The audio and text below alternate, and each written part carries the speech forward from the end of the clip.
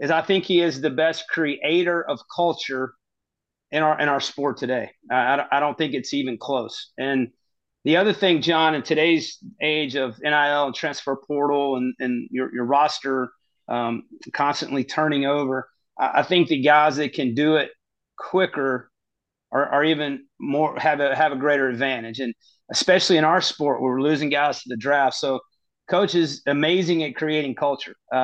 He and if culture is something, he defines it as this. I believe what we do, why we do it, and how we do it, and that's pretty simple. That's what your culture is. And then the thing that he does so well is he holds everyone in the organization accountable to that culture. Welcome to the Never Stop Getting Better podcast, powered by Guardian Caps. Guardian Caps are a one-size-fits-all helmet cover that help produce impact for your players during practice. Coach Perry is a huge proponent of Guardian Caps after using them at Pearl High School, and it was one of the first football items he purchased when taking the job at Nick. Caps are mandated by the NFL for O-line, D-line, linebackers, tight ends, and running backs, and utilized by over 270 colleges, over 3,000 high schools, and over 600 youth programs across the country. As helmets become more and more expensive, the Guardian Caps also do a great job of protecting your helmet investment. See the link in our show notes for more information on Guardian Caps. In each episode, John takes you on a journey of growth, learning, and endless improvement. Whether you're an athlete, coach, or someone simply just striving to get better, this podcast is for you. Now, here's your host, John Perry. All right, welcome to the show. Today I have a guest for you that I think you're absolutely going to love. You might recognize the last name, you might not, but our guest today is one Chuck Box. Chuck Box is the current Director of Player Program Development at Texas A&M University. And this is going into year 3, is that right? Yeah, year 3, John. Yep. Going into year 3. He's been a head coach on all different levels for 25 years. Been a head coach on the high school level, on the college level, on the junior college level. Has amassed a record of 735 wins, which is absolutely amazing. 326 losses.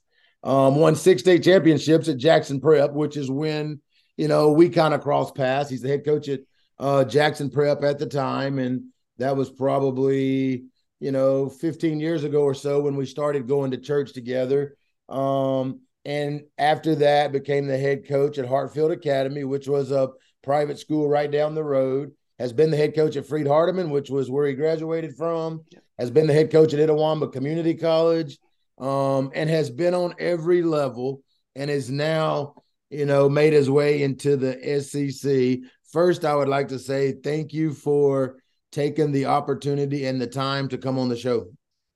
Well, John, I love to talk coaching, and I've never come out of a conversation with you where I wasn't better off. So whether we're recording this or not, I'm looking forward to talking a little coaching with you, and that's something that I love to do. So thanks for having me, man. It's an honor to be on the show with you. Well, the first thing that I always think about when I think about you and I think about the time we spent together was, we always talked about and shared information that could make each other better. Like you were and are a lifelong learner. You're somebody that's trying to be great at, at what you do. And this is my first question. I was listening to a podcast the other day, and Eric Musselman, who is the basketball coach at Arkansas, starts talking about he likes to go visit football programs to learn more about, coaching, how to make himself better, and his thought process was football coaches are farther along in some categories because they have larger numbers, they have more groups, they have this or that. So, he was talking about programs that he went and studied and learned and watched. And, I think back 15 years ago, 12 years ago, or whenever it was, the conversations we would have about you in the fall would take off and do the exact same thing. Why, like a particular trip to Oregon or, the different places you went. Why did you do that? How did you come by even, thinking about that? Like, what was your thought process as it relates to Musselman and Arkansas's thought process? Well, I was always trying to gather information and learn. And You're right, man. Football coaches, to me, do it the best. And baseball kind of for a long time practiced backwards, John. They practice was real laid back, and then you got in the game and you got sped up. I think football's kind of had it figured out from the beginning.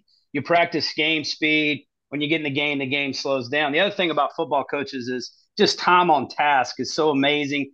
The ability to teach the fundamentals day in and day out, and then to practice what really matters. So that's why I've studied football coaches. But yeah, I don't know, John. It was almost 20 years ago. I thought, man, I'm going to all these clinics, I'm reading all these articles, and I'm trying to learn. I think I read something about a coach visiting spring training one time. I said, man, that's a good idea. So what I did is I started reaching out to coaches, and every fall I would try to go somewhere different. And it was amazing. Anytime I would write somebody, I usually tried to find the ops guy or the development guy and reach out to them. And what I found were coaches were so open, so hospitable. They wanted to have me there. So when I first started doing it, I paid my own way. I would go and I would spend 2, 3 days, usually by myself. I would meet with the coaches. I would meet with the trainer. I would meet with the strength coach. I would meet with the equipment guy. Hey, how do you get grass stains out of uniforms?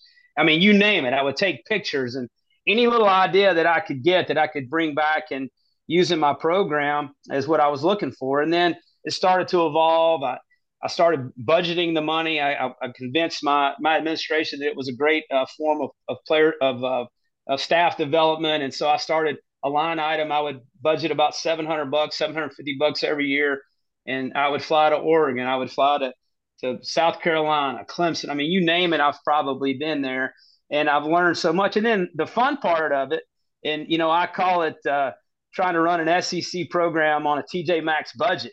How do you take the ideas that you see out of Texas A&M, the best of the best, the big leagues of college baseball, and how do you adapt that to your program? And to me, that was fun. That was part of the allure of doing it, excitement of doing it, as I was kind of beating the system.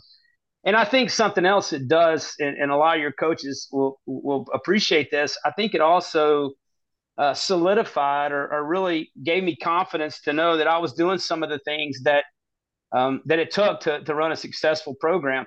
The other thing I loved about it as a high school coach, it allowed me to not forget what a really good player looks like. I think sometimes when you're a high school coach, you the longer you coach high school football, the further away you get from college football. Maybe you don't know what a college player looks like, and so it kind of helped remind me of the level of talent that, man, I have so many wonderful memories. And then some guys started tagging along with me. I had a couple of buddies who were high school coaches, and they would fly out and meet me there. So it kind of became a thing where 2 or 3 of us would go do it. And the other thing that I did is I always tried to go to the in-state schools. So for me in Mississippi, I always try to hit Southern Miss, Mississippi State, or Ole Miss almost every year. And then I started doing something else, John. If we had an away football game near a junior college, I would try to drop in and if we were playing Lamar, then I might go to Meridian and watch Meridian practice. And one of my favorites is sneaking into an Oregon football practice when Chip Kelly was there. You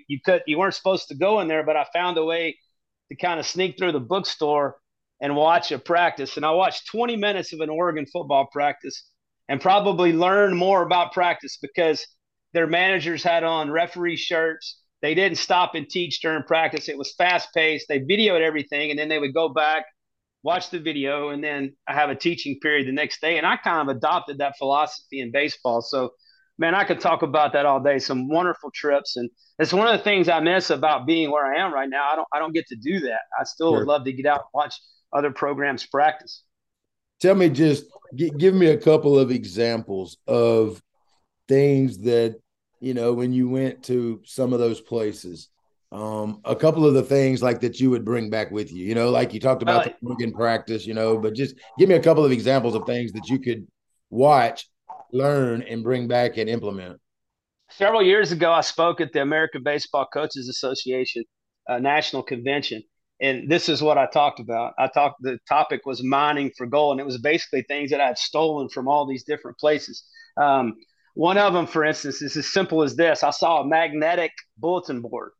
I thought that was the coolest thing I'd ever seen because I'd always seen the cork boards and they get torn up and they look bad. So I called the guy and he told me how much it was. It was like $200 for one board. So I went down to the metal shop there in Flowood, found a guy. I said, "Hey man, I want some metal bulletin boards," and I think I ended up buying 5 of them for $40. And I ordered some magnetic magnets for the board off of Amazon. But stuff as simple as that, and then as complex as dynamic stretching. I remember the first time that I ever really saw dynamic stretching to the point that everybody pretty much does it now. And I remember calling my dad. He's 83. I said, "Hey, Dad, I saw the coolest thing ever, man. I saw this new way to stretch.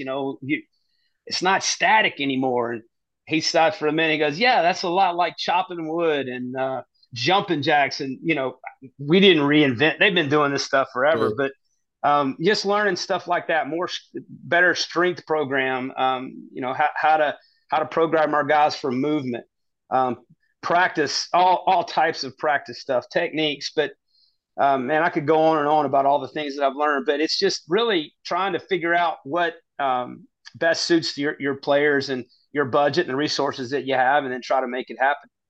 One of the things that I find common among Hey, I got one from you, John.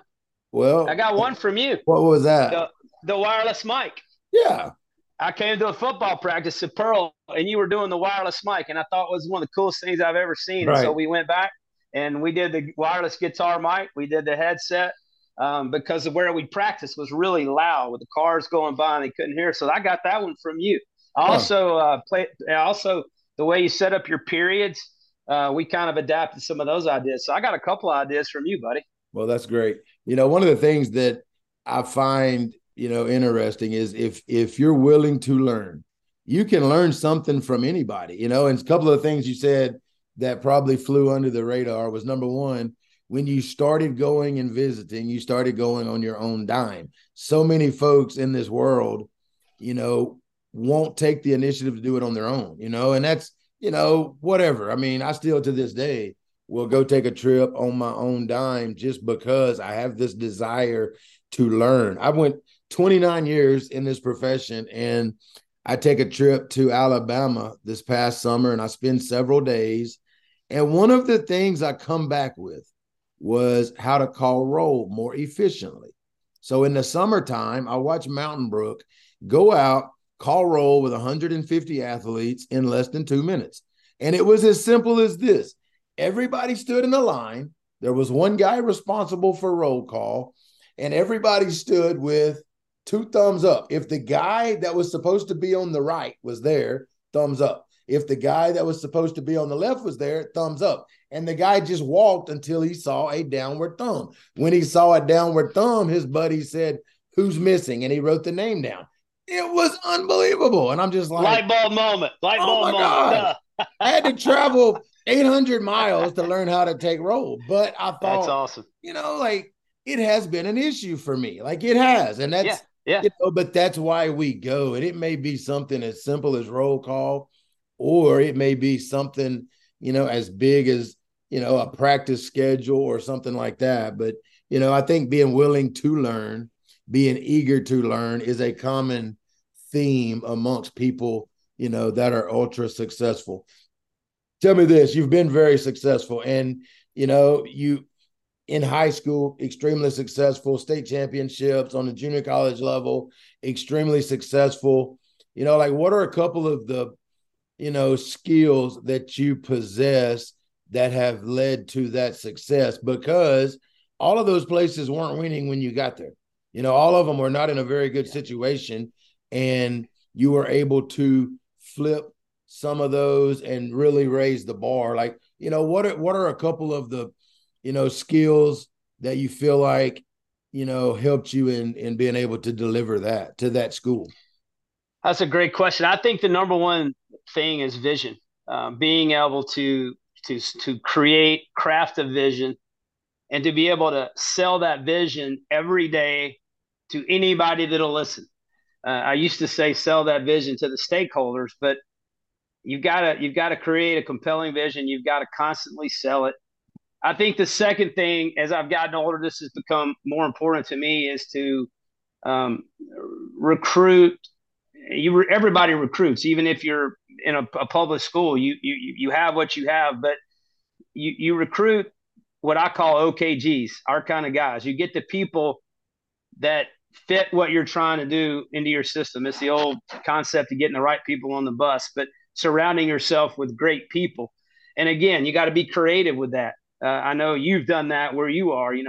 People say, well, I only have one full-time assistant. Well, you can go get other people to help your program. So how do you get people that want to be a part of your program? And once you start getting that, then you start attracting the type of people that you want. So getting the people on the bus is very important.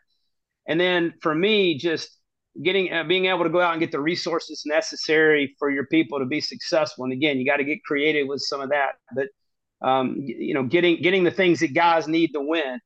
And then after that, I think it becomes setting up just an elite player development program where your guys are going to continue to get better. And then at the end of the day, it's just about showing up and trying to outwork everybody else. And that was early in my career. That was my thing. I was going to outwork you. I was going to have a better vision.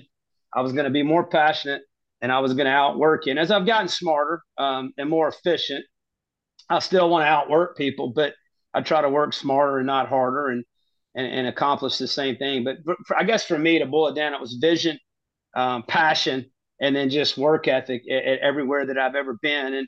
And as I've gotten older, it's become a little bit more about, the people and the relationships and being transformational instead of transactional. I know we talk a lot about that, but that's something that's become more and more important to me. But it really just comes down to creating a vision and selling the vision and having a tremendous amount of passion and going to work. It's not a complicated formula.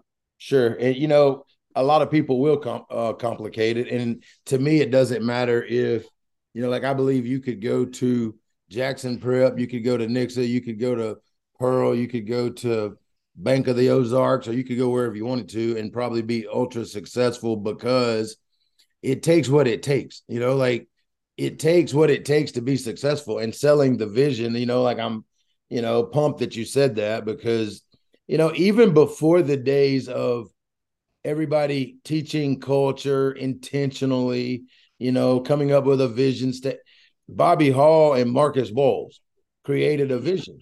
Two of the greatest high school football coaches in the state of Mississippi, who I had the luxury to work for, they created a vision.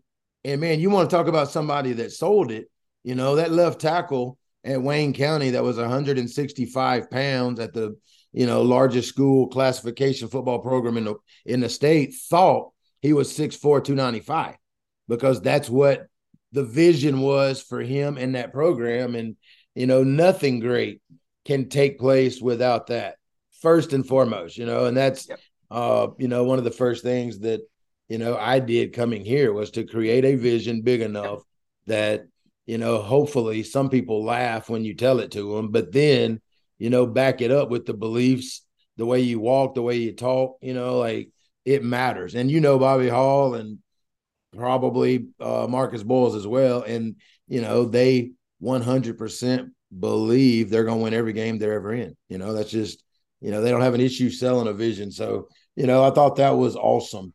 And outwork folks, just being willing to outwork other folks is a necessity. Let me ask you this, Coach Schlossnagle, is that right? Schlossnagle. Yeah, Coach Schlossnagle, yeah. Ultra successful. Okay, ask the same question, now this is, in your opinion, what has made him as successful as he has been? What are the skills that he possesses because like in year one at Texas A&M, y'all go to the College World Series. I don't think they had been very good. The program's flipped right away, and he's been successful everywhere he's been, what does he possess that gives him the ability to do that? Guardian caps are lightweight, one-size-fits-all football helmet covers for practice. They reduce 20 to 33% of the impact, depending on the speed and the location. Great for the repetitive, subconcussive blows that add up throughout the week. Also great for body blows. Used by Clemson, Penn State, Washington, Oklahoma, 150 other colleges, and about 2,000 high schools across the country. Also protect that helmet. If your helmets are getting beat up at the end of the year, Guardian caps can help protect that helmet investment. Well, Coach is the best, future Hall of Famer. I think he's going to go down as one of the best baseball coaches in college baseball, and super successful at TCU. And Texas A&M had a lot of success. Had been to a lot of regionals, super regionals, been to some College World Series, but had been down for a couple of years. And when Coach came in here, the first thing that he did is he created a vision. He started talking about what this program was about. I think that was the number one thing. He surrounded himself with good people. He hires great people. He goes out and he gets the resources necessary for you to do your job. There's no question about it. Whatever it takes to make our players better. And then he gets out of the way and he lets you do your job. But I think the two things that separate Coach from everybody else is I think he is the best creator of culture in our sport today. I don't think it's even close. And the other thing, John, in today's age of NIL and transfer portal and your roster constantly turning over, I think the guys that can do it quicker are even more have a greater advantage. And especially in our sport, where we're losing guys to the draft. So Coach is amazing at creating culture.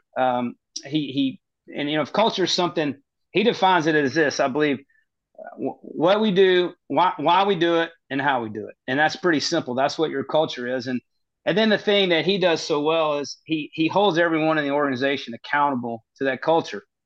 And it reflects itself in everything that we do. And whether it be the locker room, the thing he talks about, we want it to be recruit ready and donor ready. So if we bring someone there at 3 a.m. or 3 p.m., it needs to look the same way. How does the batting cage look?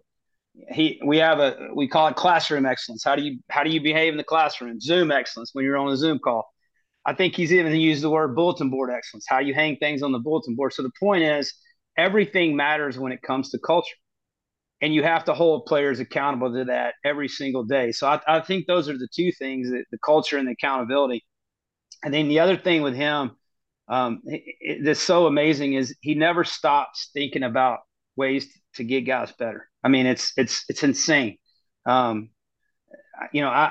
think I'm a great baseball man, and I think I have a good baseball mind. And then I get around him, and he's thinking about things that I've never thought about. But it's always about how can we do simple better? How can we convince our guys to be the best they can be?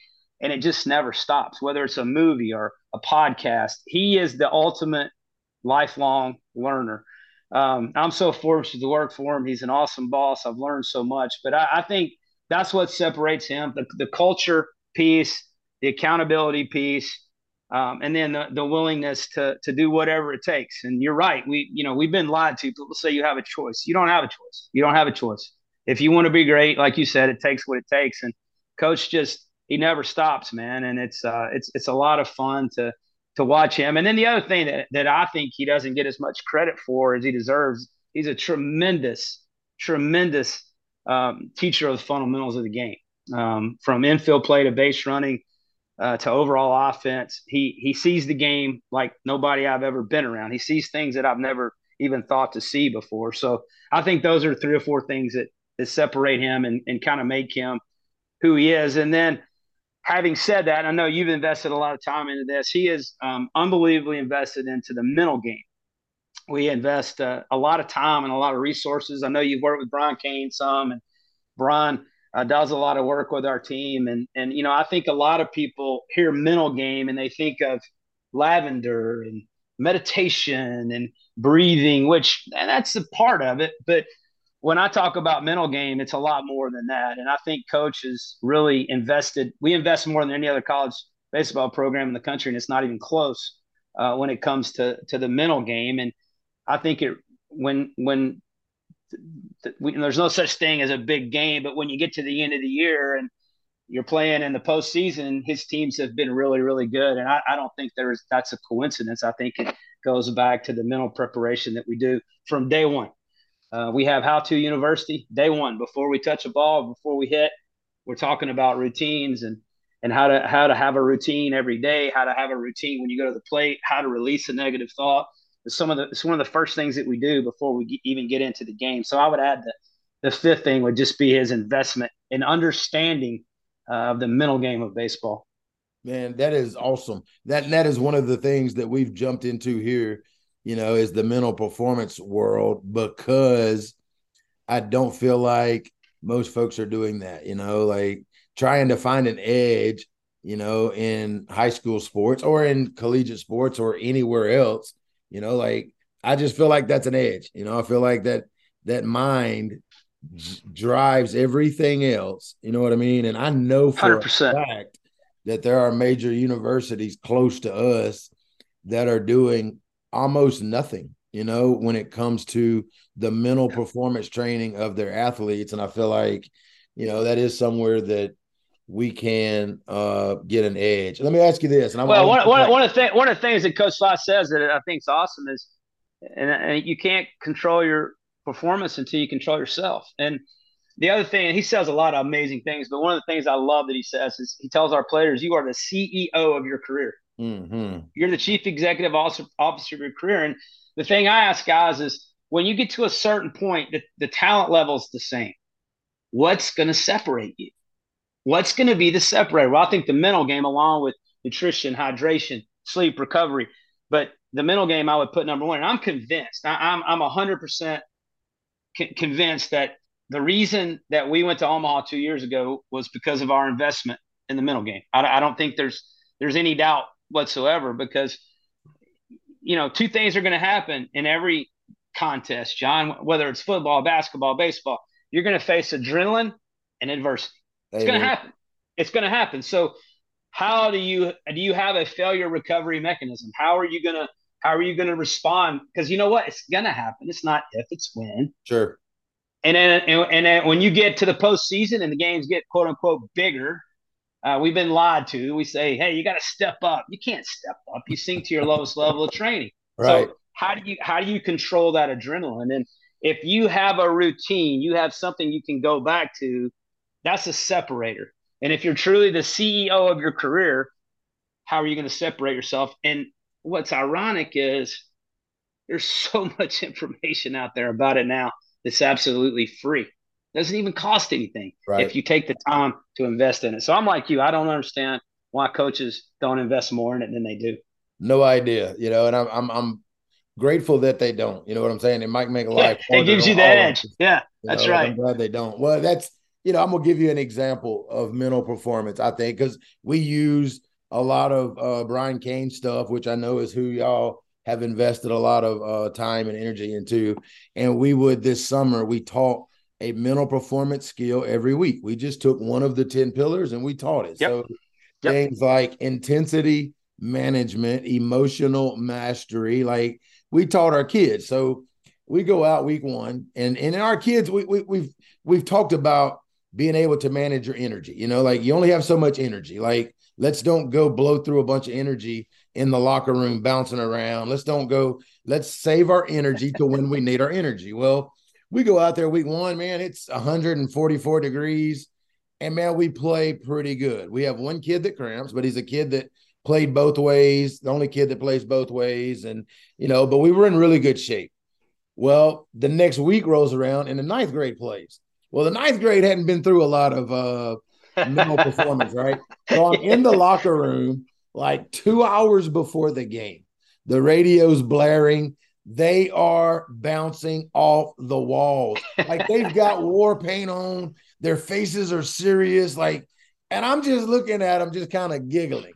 Well, I go outside, game kicks off, and we're about halfway through the second quarter, and kids start to cramp, and I'm like, you played 3 quarters in the locker room.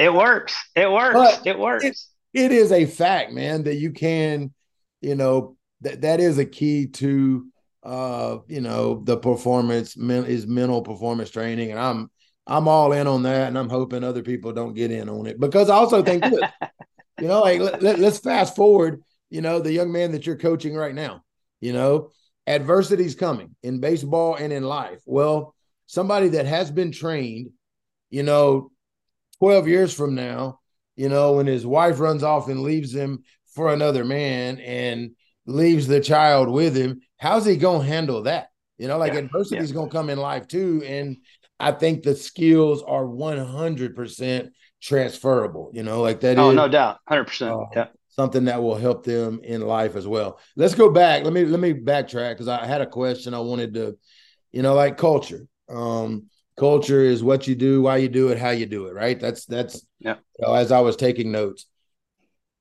How, if you were to leave there and go somewhere and, let's just play pretend, and you took a head job, how do you intentionally build culture at a place? Like it doesn't happen by chance, right? Like what kind of things would you do to produce the culture that you would want? Like what type of have you done in the past, and have you picked up since you've been there? Great question. I think the first thing you have to do is you have to create your mission statement, and it has to be something that's more than just words on a wall. And then I think it's also, important to have a vision. So if we accomplish our mission statement, what's that going to look like? So for me, I love our mission statement here is to help each and every player become the very best selfless version of themselves. So if I do that, the vision for my vision for my program would be that we're going to provide a quality experience for our families. We're going to compete for championships, and we're going to use baseball to help our guys grow academically, athletically, socially, and spiritually. So I think I would do something very similar to that. So to try to help each and every member of our organization to be the very best version of themselves. And then I would create core covenants. I know this is coach speak or whatever, but I would create core covenants. And, for me, it would depend on where I was. Sometimes you can use the mascot acronym. Sure. For us here, it's RELIS, which is the school's core covenants, which is respect, excellence, leadership, loyalty, integrity, and selfless service.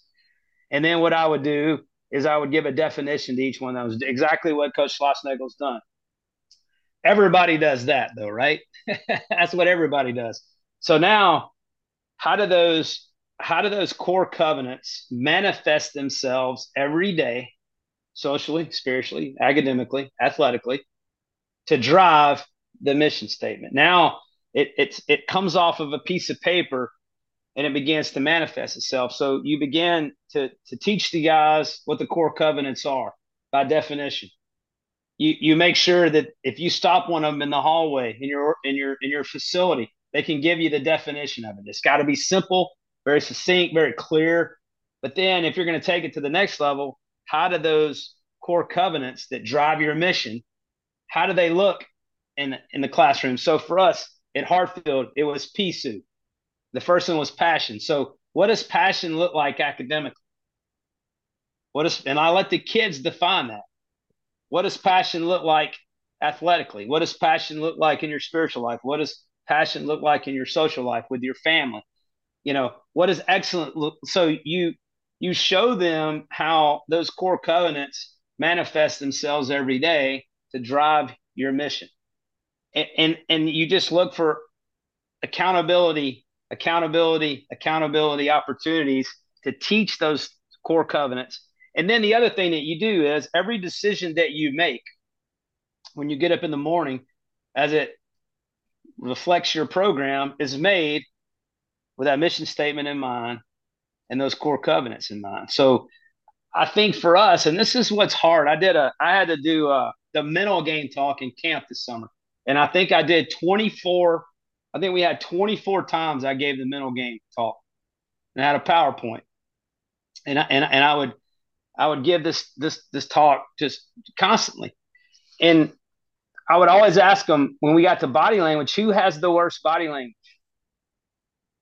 It's your coaches, and a lot of times we're telling the kids to live out these core values and do these things, but we're not modeling the behavior. So I've got to model the behavior of those core covenants as it reflects the mission statement. And I've got to hold my staff accountable to do the same thing. So I think it's just an everyday process. And then the thing I've learned about high school coaches, somebody asked me this question one time, can you ever ease up?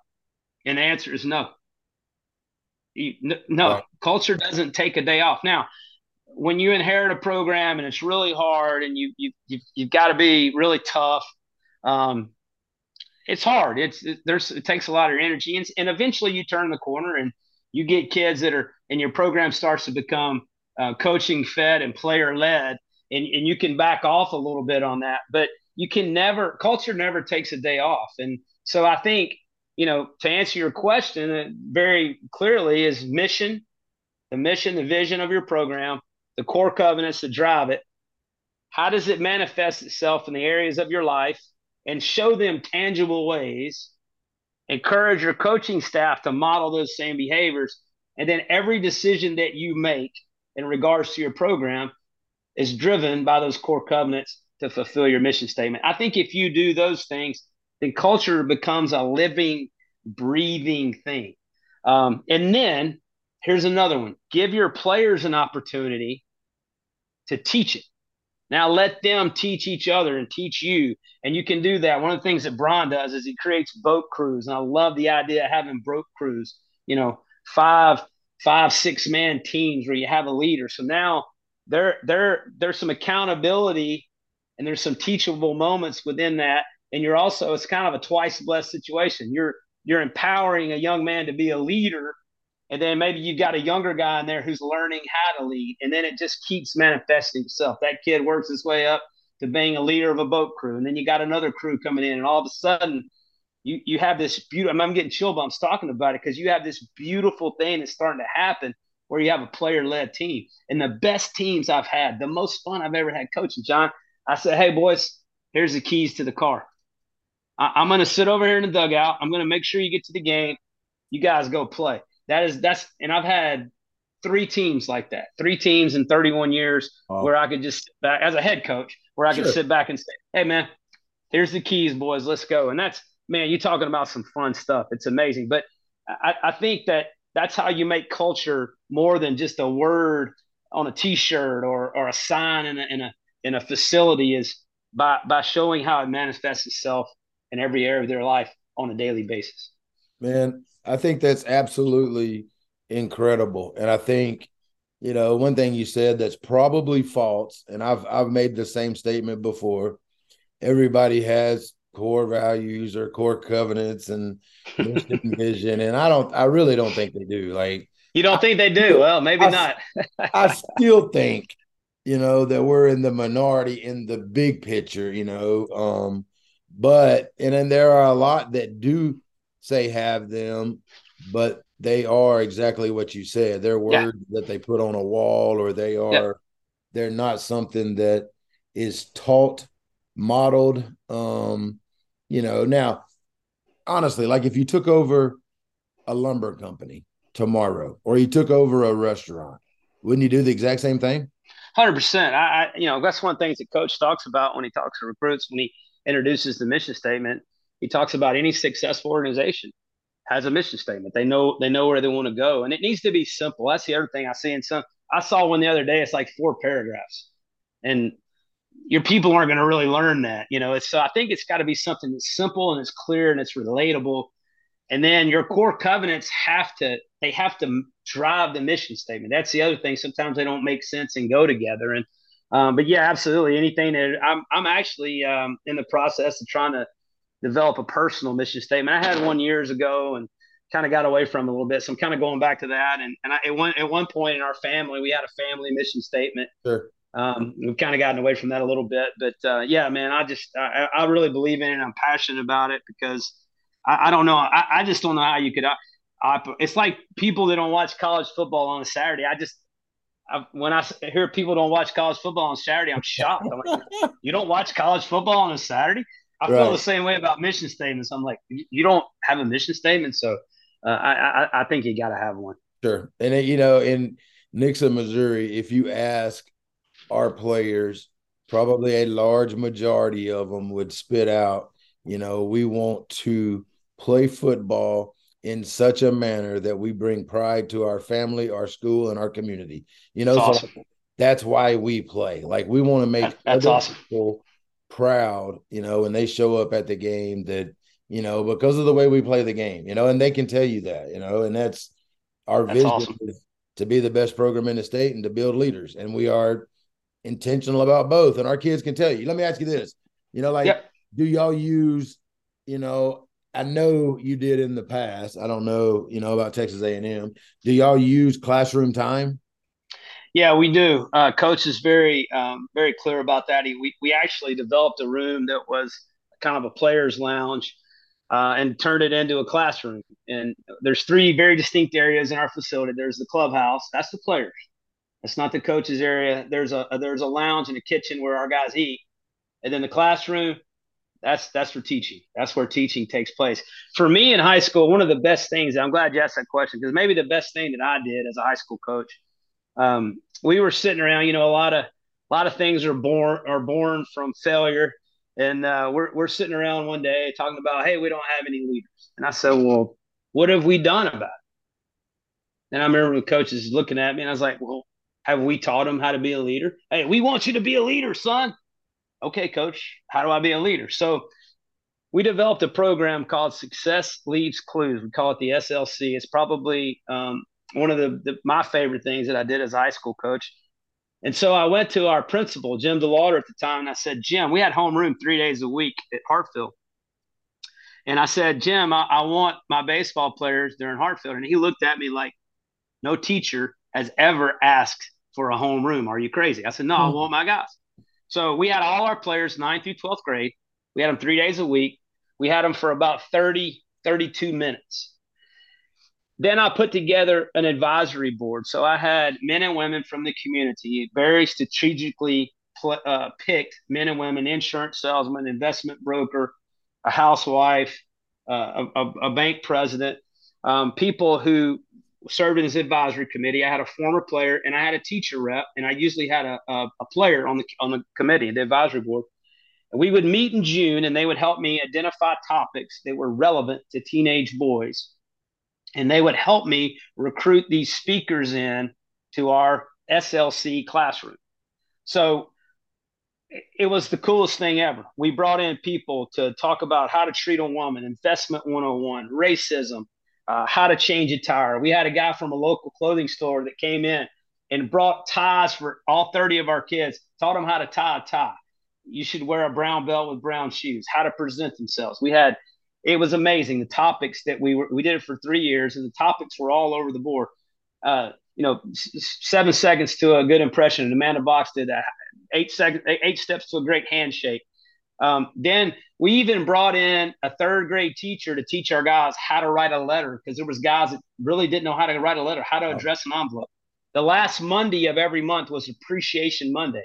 So we brought letterhead in. Guys had to write appreciation letters, and we mailed it to them. So I saw English teachers, John, get a letter and cry, and just cry, because the problem kid who she'd had trouble with was the one that wrote her a note saying how much he loved her and appreciated her. And then maybe the next Monday it might be you got to write to somebody, a former coach, or maybe your minister or your parents. And the other aspect of that is we said, okay, if you don't have a topic, you come in and you talk about what made you successful. And the only thing I give them is you have 17 minutes and you can't suck.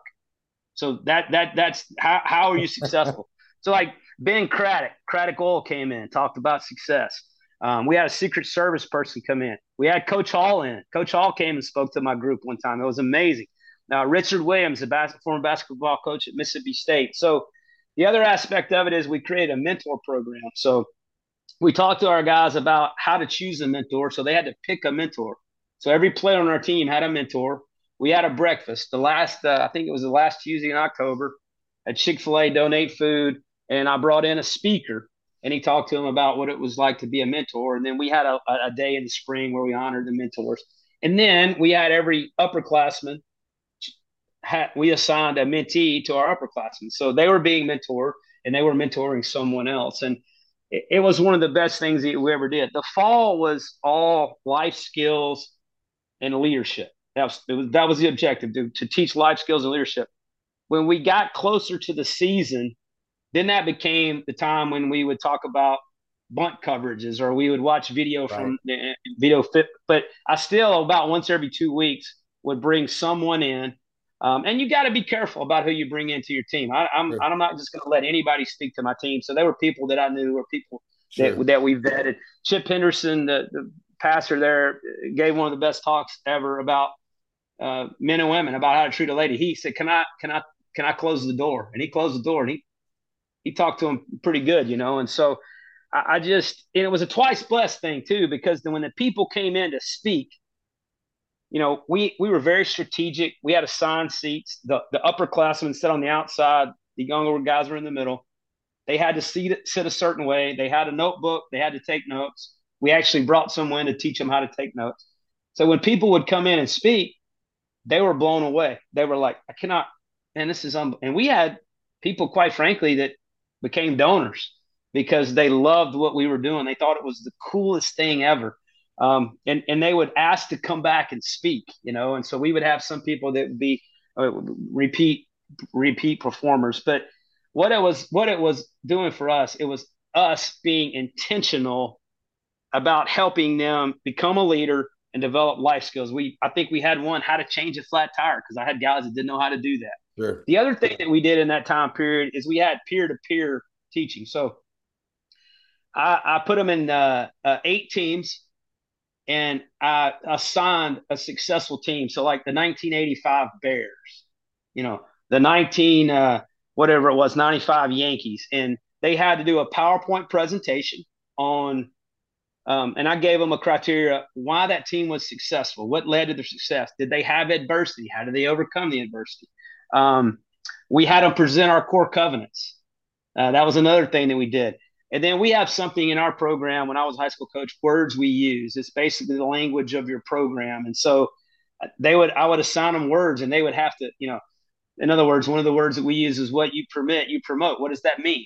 And so they had to, talk about what that means. So our common language. So it was also an opportunity then for them to teach the group. And it was also an opportunity for a young man to get in front of a group of people and become comfortable speaking. So there was a lot of parts to it, but it was a beautiful thing, and something that if I ever am a head coach again, that I will 100% do. And I've got some ideas to make it even better now, but I know that's a long answer, but I'm so passionate about that because it was so impactful in our program. Man, I think that is unbelievable. And as somebody who, was coaching 5 miles from where you coached, for your last 10 or 15 years, I know that every single bit of that was being done, and there was so much of that rubbed off on me because of the conversations we'd have at church, because you brought successful people in to talk to your kids, I started bringing in, speakers at Pearl, Chip Henderson is still to this day one of my favorites, and one thing I learned is this, obviously the people that were brought in were successful at whatever they were doing, but like Oscar Miskelly, right? I mean, Miskelly's furniture. Yeah. The question, Oscar, tell us how you've become successful. And it is, it is what it is. It takes what it takes. Like, nobody ever stood up there and said, well, my dad was rich and he gave me the company, and that's not the way it works, so I was. Isn't it amazing? It's amazing, John, it's amazing though that it's almost the same answer every time. Yes. It's unbelievable the way they answer that question. And again, that's why we named it Success Leaves Clues, because it does. And again, man, and if anybody's listening and they want to reach out, I share that information. I actually shared that with 2 people today. I had 2 people. One of my jobs here at Texas A&M as the director of player and program development is I'm the high school liaison. So I'm always willing to help high school coaches. So I love that program. I'm passionate about it. I'd be happy to share it if anybody's listening and wants that information. Tell us this, because I was sitting here trying to take notes as you went, and it was like rolling well past me. I'll have to rewind, and and I'm gonna say there's a lot of folks that are listening to that thinking, man, I have got to be better. Like, I've got to do a better job. My kids deserve better. If they would like to get, the program, the Success Leaves Clues deal, tell them how they can reach out to you, email or however. Yeah, shoot me an email. I'm pretty simple. CBOX, CBOX at athletics.tamu.edu. So CBOX at athletics.tamu.edu. And I'm willing to share. That's one of the things that I love. Is shared stuff that most of the stuff I share is not so much stuff from Texas A&M, but stuff from, and anytime I do something like this, John, anytime I present or I speak, I always want to give the people that are listening something they can use tomorrow, whether they're an 8th grade coach, a junior JV coach, high school coach. I want to give them things that they can use and wherever they are. So that's my goal anytime I'm on something like this. Well, man, I really appreciate that, and I'll put that email in the show notes when it's Awesome. over with. And I appreciate you being willing, and have done a fantastic job. Let me ask you this: Yeah. this is a question I was wanting to ask. You didn't know this was coming, but having known you, okay, like at I think two separate occasions, you're coaching baseball, and you get out of baseball and get into another line of work, but only for like a year, and then you get back into baseball, right? Yeah. Twice. Yeah. And my T- wife, both times Amanda told me not to do it. yep. And I did it anyway. But the first time I was coaching at Frieda Hardeman, and I had gone back. I was there and left and went back. And man, I was really frustrated. And our athletic director was retiring. And I had someone who was kind of a third party, a major donor, say, hey, man, you could be the AD here. And so I had young children, and I thought about, maybe that's a better life, Sure. more money, less on the road all the time. And so I went through the interview process. A lot of people don't know this. I went through the interview process and really thought I was gonna get the job, and ended up not getting the job. They hired somebody else. They hired somebody that they ended up firing like a year and a half later. It was a mess. But through all that, I had some development people reach out to me and say, "Hey, look, would you be interested in being an assistant AD for athletic development? Would you be interested in raising money?"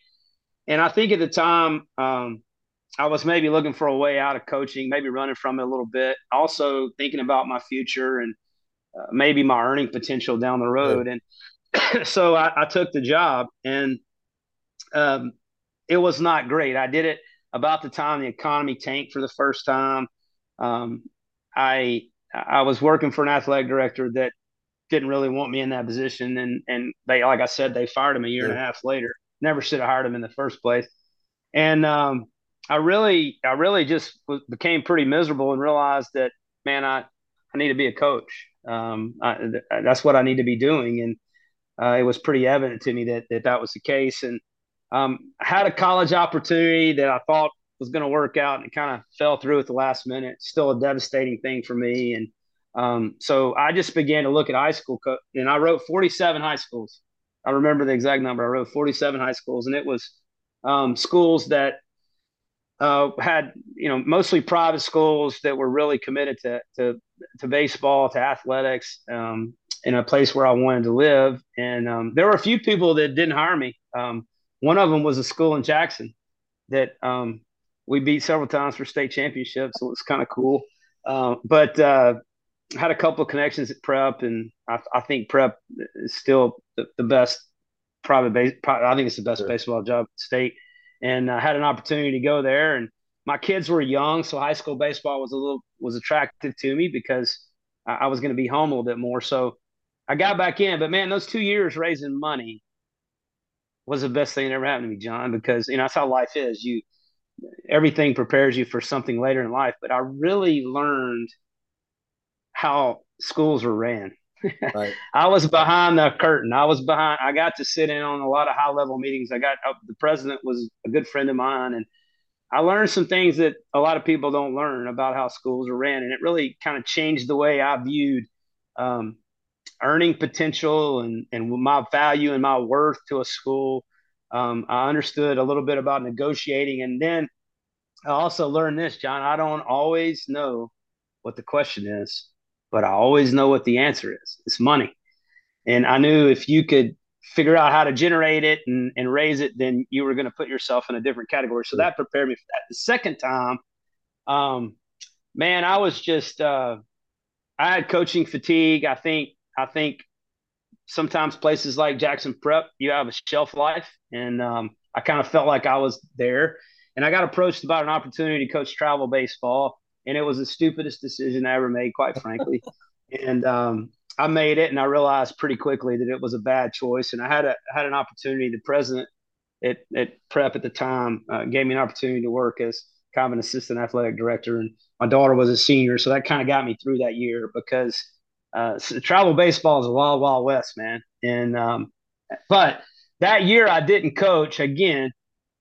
might have been the best thing that ever happened to me, because I wish every coach, including you, I wish every coach out there could take a 1-year sabbatical and just be able to go out and watch people and really watch other programs and really think about how you run a program, and I was able to do that. I actually went to TCU, and I got to spend a weekend sitting in the dugout and going in team meetings with Coach Slosh and one of my real dear friends, Bill Mosiello. And it allowed me to kind of go back and reshape how I believe and what I believe in coaching.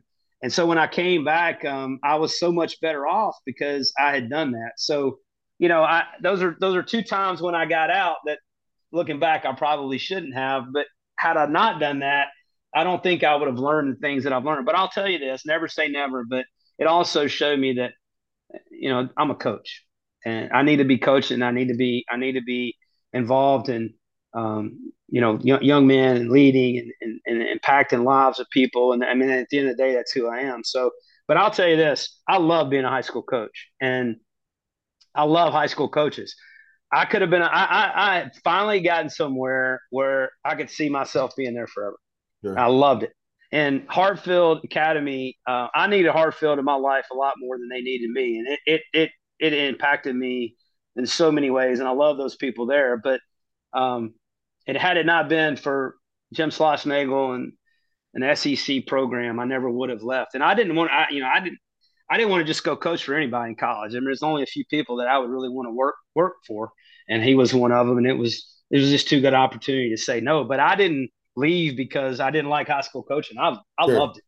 I loved it, and I had really created. I think my last 2 years there, I had found nirvana in terms of the rhythm of the year, which is something that Sure. was so hard for me, and I had finally captured that and really had a good blend of work life. And if it hadn't been for Texas A&M, Jim Schlossnagle, and the SEC, I would still be doing that and be a very proud high school coach.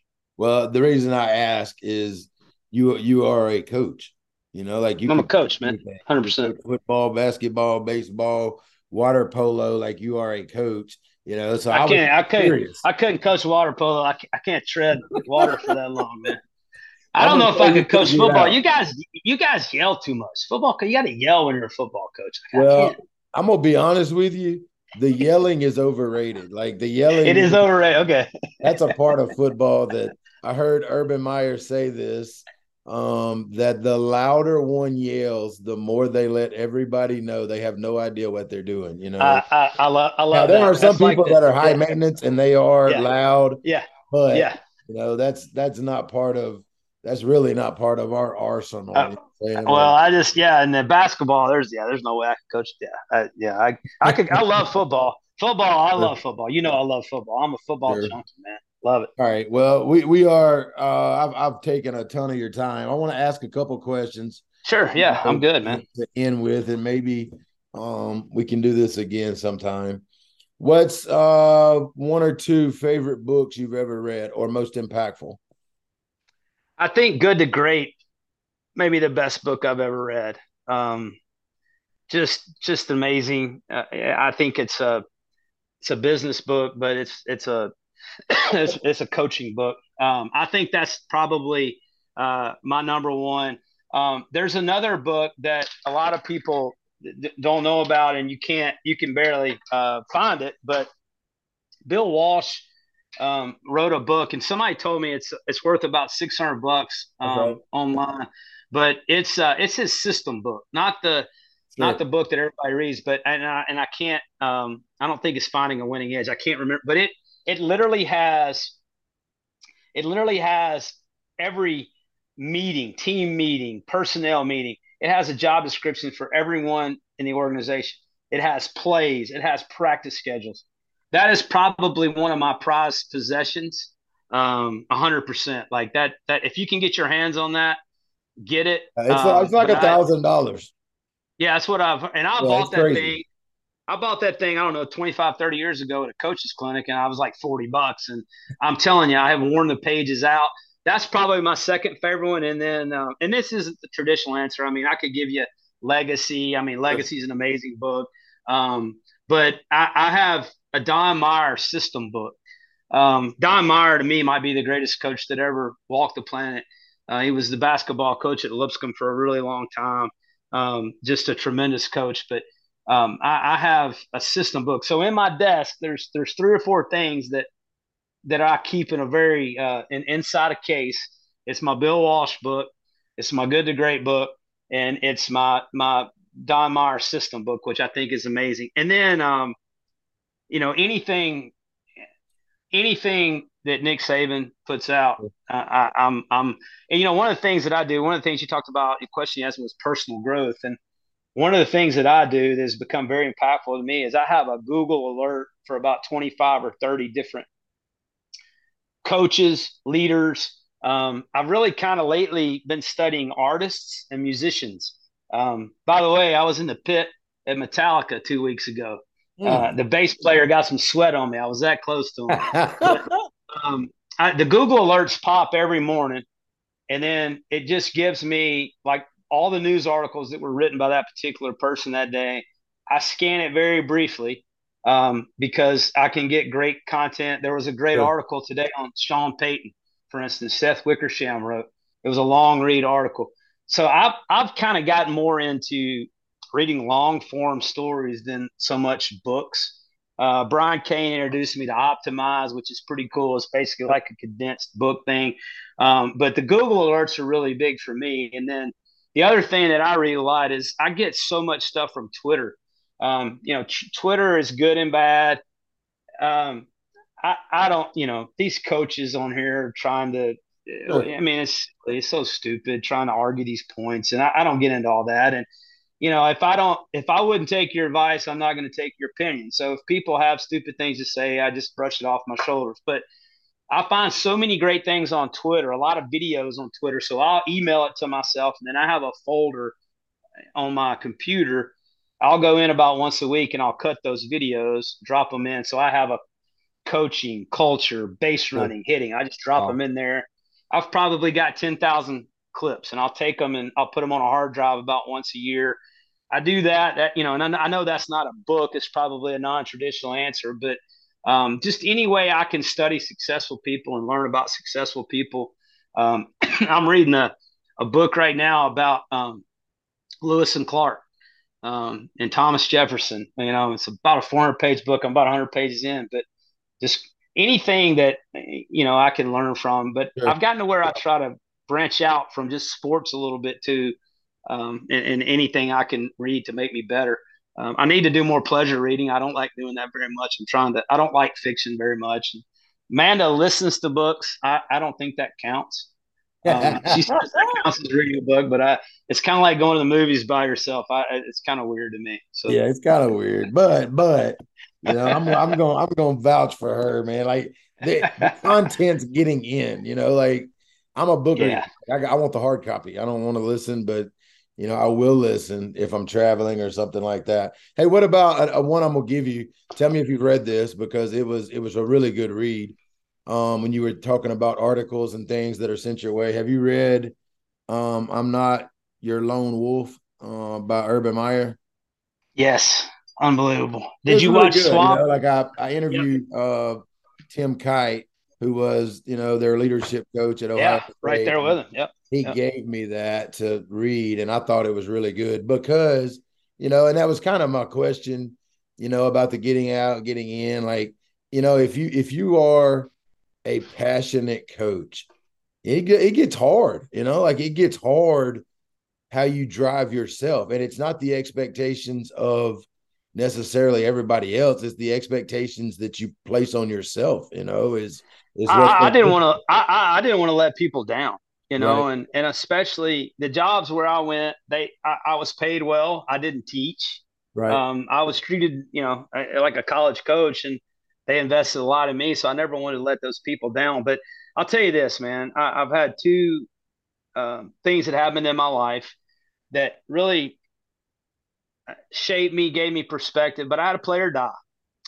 And when you have something like that happen, it changes you, man. And I also lost one of my best friends, my cousin, died in a helicopter crash. And I think those two things really shaped me and who I am. And you realized pretty quick that there is a thing called perspective, and that the relationships in this business are what you're going to talk about. One of my mentors just passed away a couple of days ago, Doug Shanks, who now I'm still heartbroken. I'm in a mess. I'm a mess right now because his funerals. I'm coming to Jackson on Monday for his funeral. But I was looking at his record, and the last several years he coached, his record was pretty bad. But nobody's talking about that right now. They're not talking about the wins and the losses. They're talking about the relationships and the way he impacted lives of people. So I really knew I was in a bad spot. We were sitting at the Capitol Grill one night. We had just won our third state championship in a row. That team had won 105 games in 3 years, and I was miserable. I was miserable, and I was glad it was over because I just felt like if we would have lost, and I would have let all these people down. And and then I realized, man, what I missed was the journey, the day-to-day process with everybody. Now, don't get me wrong, man. I still like to win, and I'm all about the process, but winning still matters. We have people that talk like winning doesn't matter. Winning still matters, and we still need to talk about winning. I think we've kind of gotten away from that sometimes in the coaching world. So don't get me wrong, but it is more about the relationships along the way, and I cherish those, and so I think that's kind of changed my perspective a little bit. And when I was watching that Swamp Boys thing with Urban, it just man, you could just see like, do you realize how many times he said we had to win this game? We have to win this game, and I've been there before. It's a miserable place to be. Sure.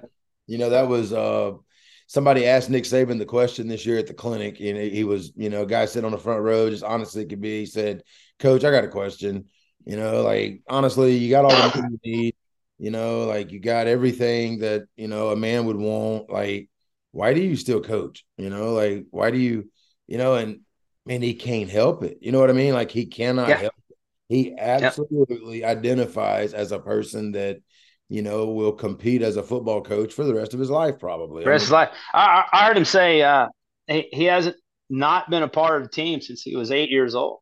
Sure. And I think it scares him. But I've studied him. I've probably studied him more than anybody. Sure. He's a guy that's just pretty amazing what he does. No doubt. All right, last question. Yep. What makes Chuck Box happy? Oh, man. There's I think for me, that's a great question, John. I think what makes me happy is my family. And I know that's the answer everybody gives, but I've been married to Amanda for 33 years, and we joke the things that used to irritate me about her, I think they're cute now. Sure. But she's become, and I wish I would have done this earlier in my coaching career. She's become a part of my team. Like she's like another coach for me. And I draw on her expertise all the time. But I think my family, I think being around people that give me energy makes me happy. Successful people make me happy. I don't have any hobbies. I hate golf. I'd rather weed eat than play golf. I don't hunt. I don't fish. I love to coach. And I think the other thing that makes me happy is being around our players, man. I just I look forward to seeing those guys every day. One of the things that I've learned in the SEC, being a coach in the SEC West, which is really the big leagues of college baseball, I think I've learned that I have so much respect for our players, how hard this is to do. And I get so frustrated with people, fans that come at our guys because they just don't understand that. Sure. So I think being around those guys makes me incredibly happy. A well-pitched game makes me incredibly happy. When the Aggies win and don't walk people, that makes me happy. But I think for me, it's my family and the times that we can share together. I love to travel. We travel a lot. That makes me happy. But I just think being around people I love is what probably makes me the happiest, and to know that people love me, and care about me. I think that's something that I've been very fortunate. You'll find a lot of people out there that don't like me, but I do have a lot of people that care about me, and I feel that love, and that makes me really happy. Talking to people like you makes me happy, and talking about coaching and leadership, that makes me happy. So I'm generally a happy person. I was really kind of disappointed because I thought you were going to say like being in the pit at Metallica. Like I would imagine That was legit. That was legit. And I tell you what makes me happy. Saturday morning, cup of coffee, college game day. Oh, Not yeah, leaving, not leaving my house all day. Like I'm so fired up because yes, we got a watch party. We're gonna watch the Aggies play at 2:30, and then I'm gonna watch Texas Alabama, and so I'm yep, pretty fired up about that. But no doubt.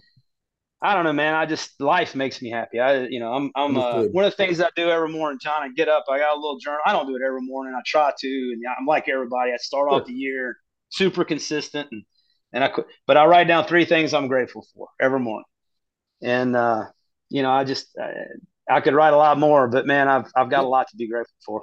That's a life-changing habit, that programs one to be grateful when bad things happen. Like I can because I've done that for so long. When something bad Yep, happens, I can stop myself pretty quick and think about what I'm grateful for. Okay, one more question. I lied. This is the last yep, one. yep. No, we're good. I'm good. You got two kids that are out of the house.